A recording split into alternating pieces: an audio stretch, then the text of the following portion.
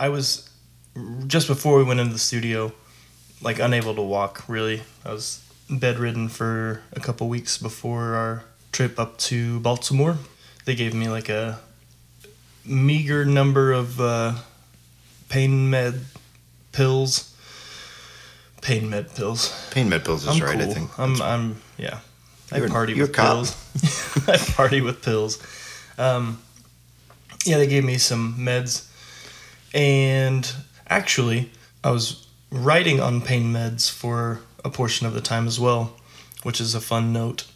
If anybody has any qualms with the subject matter of any of the songs, don't bother me about it, because He was high when he said that. I was so high.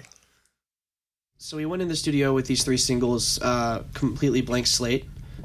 Usually the process is I demo out the songs in my studio and put it all together and make the full idea so that when I take it in the studio, it can be changed a little bit more to evolve it to something else. But this time it was like, we're going to go in blank slate and just kind of see what happens.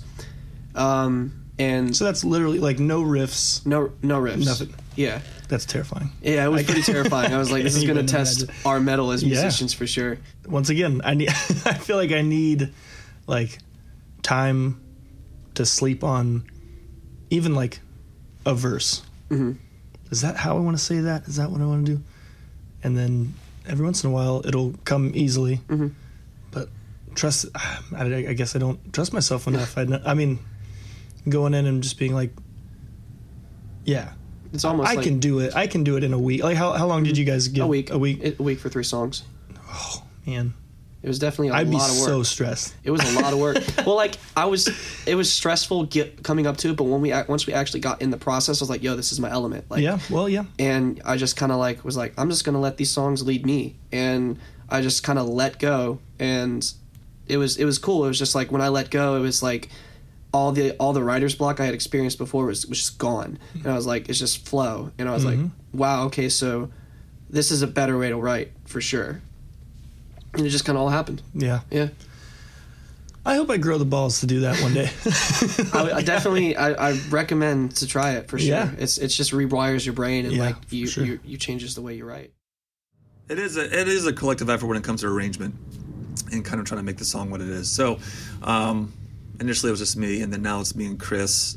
Chris and I write the words independently. We don't kind of collaborate in the sense of like, oh, I'll write this. You know, It's we just always kind of, been difficult for me as well. That's Yeah. the one aspect that I have never been super comfortable being like, this is going to be a personal thing that I'm writing about. I don't know, maybe it's about like verbalizing it, because you can write like an angry riff or something, but then writing particular lyrics and then submitting them like, yeah, you write the next verse, and hopefully it'll be in the same vein, or you have the same viewpoints or whatever. I personally don't love the idea of collective lyric writing, just because, I don't know, I like songs lyrically that are like, they can be something I can't relate to at all, but for the words, if I kind of believe what's going on, or I don't know, like I don't want to make it a broad situation if it's not supposed to be. Yeah.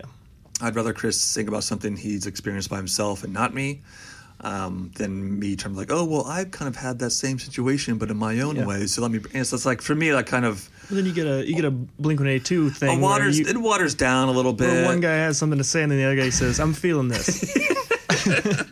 That's a good one. Yeah, No, I agree. I'm with you 100%.